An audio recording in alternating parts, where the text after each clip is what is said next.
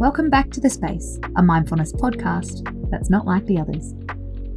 Every Tuesday, our theme is on a roll, jumping into a mindfulness prompt to give you energy and momentum. Momentum is all about moving forward and the force behind us that keeps us going. The end of the year is in sight, and what a year it has been. A few of us, or all of us, are struggling with motivation in all parts of our lives. Whether we want to keep moving forward with a career goal, a fitness kick, or a promise we made to invest in our relationships.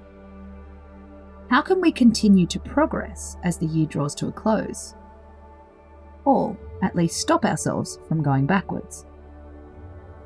Making small steps is key, according to research. Achieving small, consistent goals has one big benefit. We feel good every time we achieve them. Motivational blogger Tim Denning encourages people to undertake a 3% challenge. Create momentum through being 3% better every week, every day, or whatever timeline suits you. For instance, if you wrote 500 words of a book today, then write 3% more tomorrow. You can do the same for the number of minutes you ran on the treadmill, or the number of mornings this week you made your bed when you woke up. For goals that aren't figure-outable in this way, take a rough guesstimate. According to Tim, the percentage is more symbolic than specific. It's a way of celebrating small victories and a chance to review where you're going. To move forward mindfully, don't fixate on an end goal or a final destination.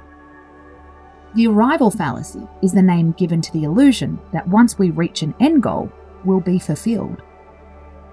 It's a false belief that reaching a valued destination can sustain happiness, when so often it doesn't. So, if you wake up in the middle of the night worrying, I'm not doing enough, I'm not progressing enough, why aren't I moving faster? Enjoy every 3%. That's the value that matters.